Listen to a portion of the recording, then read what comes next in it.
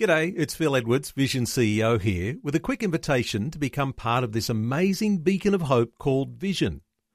Together we can put our love into action to help people of all kinds build or rebuild their lives on the truth of God.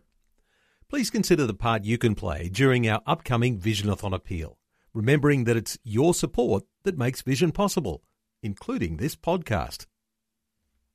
2020, bringing a biblical perspective on life, culture and current events. Weekdays on UCB's Vision Radio Network. Find out more at vision.org.au. Well, with the unfolding crisis that's going on in northern Iraq and across the Middle East, you certainly would appreciate that there are many Christian organisations who are concerned about things that are happening there to the Christians. And the Bible Society is one of those organisations. In fact, they've launched an appeal for northern Iraq. To talk about that appeal, John Sandeman, who's the editor of Eternity newspaper and also the head of content at the Bible Society, is joining us. Hello, John. Welcome to 2020. Good afternoon. Can I start by saying, let's look at the scripture. In Jonah 4:11, it says, God says, "Should I not have concerns in the great city of Nineveh?" And Nineveh today is a ruin, but across the Tigris River from Nineveh is the city of Mosul. And in the last week, the Christians have fled Mosul under fear of the sword. They were given the choice of death, to flee, to convert, or to pay an exorbitant tax that none of them could pay as the Islamic State Front entered that city.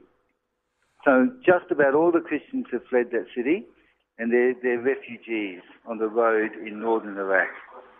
John, no doubt in Eternity newspaper you've been covering this issue fairly widely, and now you've launched this appeal. How important is it for Australian Christians to get behind the appeal the Bible Society has launched? It's very important. There's three things you can do. One of them is our appeal. We're appealing to help the Iraqi Bible Society, which has people who have distributed the Bible up there in northern Iraq. And we want to look after them and also to send humanitarian help to the Christians on the road. The second thing you can do is a very modern thing. There's a symbol in the Arabic alphabet, the letter N. And you might have seen many Facebook pages where Christians are changing their picture to the letter N in Arabic, which is sort of like a circle and a dot. And that is a signal that we're standing firm with the Christians in northern Iraq. And in fact, we understand that they have been noticing that. That's one way we can send a direct signal. So we can send aid, and biblesociety.org.au/Nineveh, Nineveh, is the other way. And the third way, perhaps the most important way, is to pray. Tell me about the Bible Society in Iraq, because if you are the only source for the scriptures in the country, an important thing to be able to get all sorts of resources into your hands so that they can be used there to be distributed to the people. That's exactly right. And in many countries in the Middle East, there are these Bible societies. It's all very well. We can say we have Bible societies in 146 countries. But in some countries, it is very difficult to be the Bible Society. They tend to be tiny and under-resourced, but very strategic, because they are the way the scriptures get into those countries. And you can think about the Middle East and North Africa as the general zone where that sort of thing happens.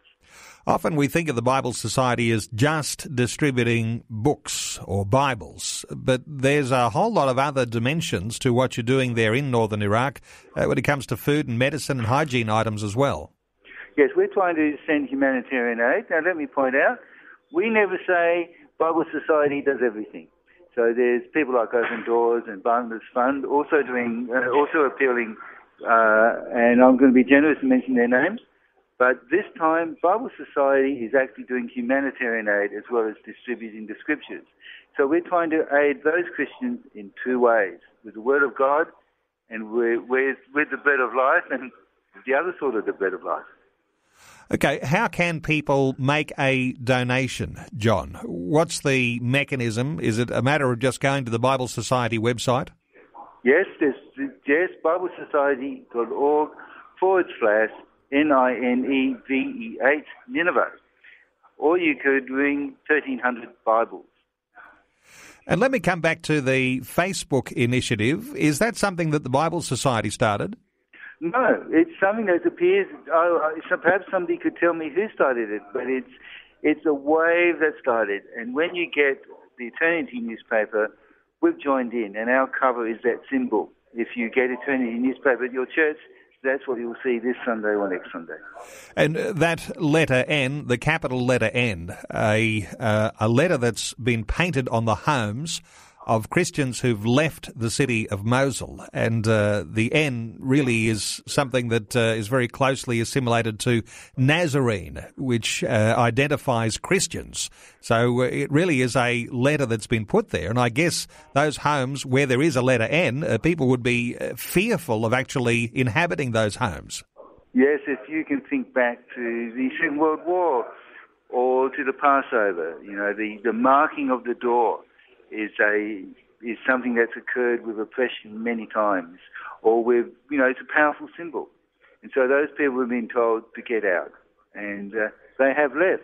There is a report in the New York Times today that there's 5 families left in the city, Christian families, who have been unable to leave because they are sick, but everybody else has left. John, how much are you hoping that Australians will give in the appeal that you're running? That is actually a question I have no answer to. I'm simply going to say, be as generous as you can. This is a once-in-a-lifetime situation where a Christian community that's been there for 2,000 years. So for 2,000 years, the hymns and songs and Bible readings and sermons have occurred in that city. And this year, this month, Saturday, a week ago, was the first time that praise to God was not heard on the weekend in Nineveh.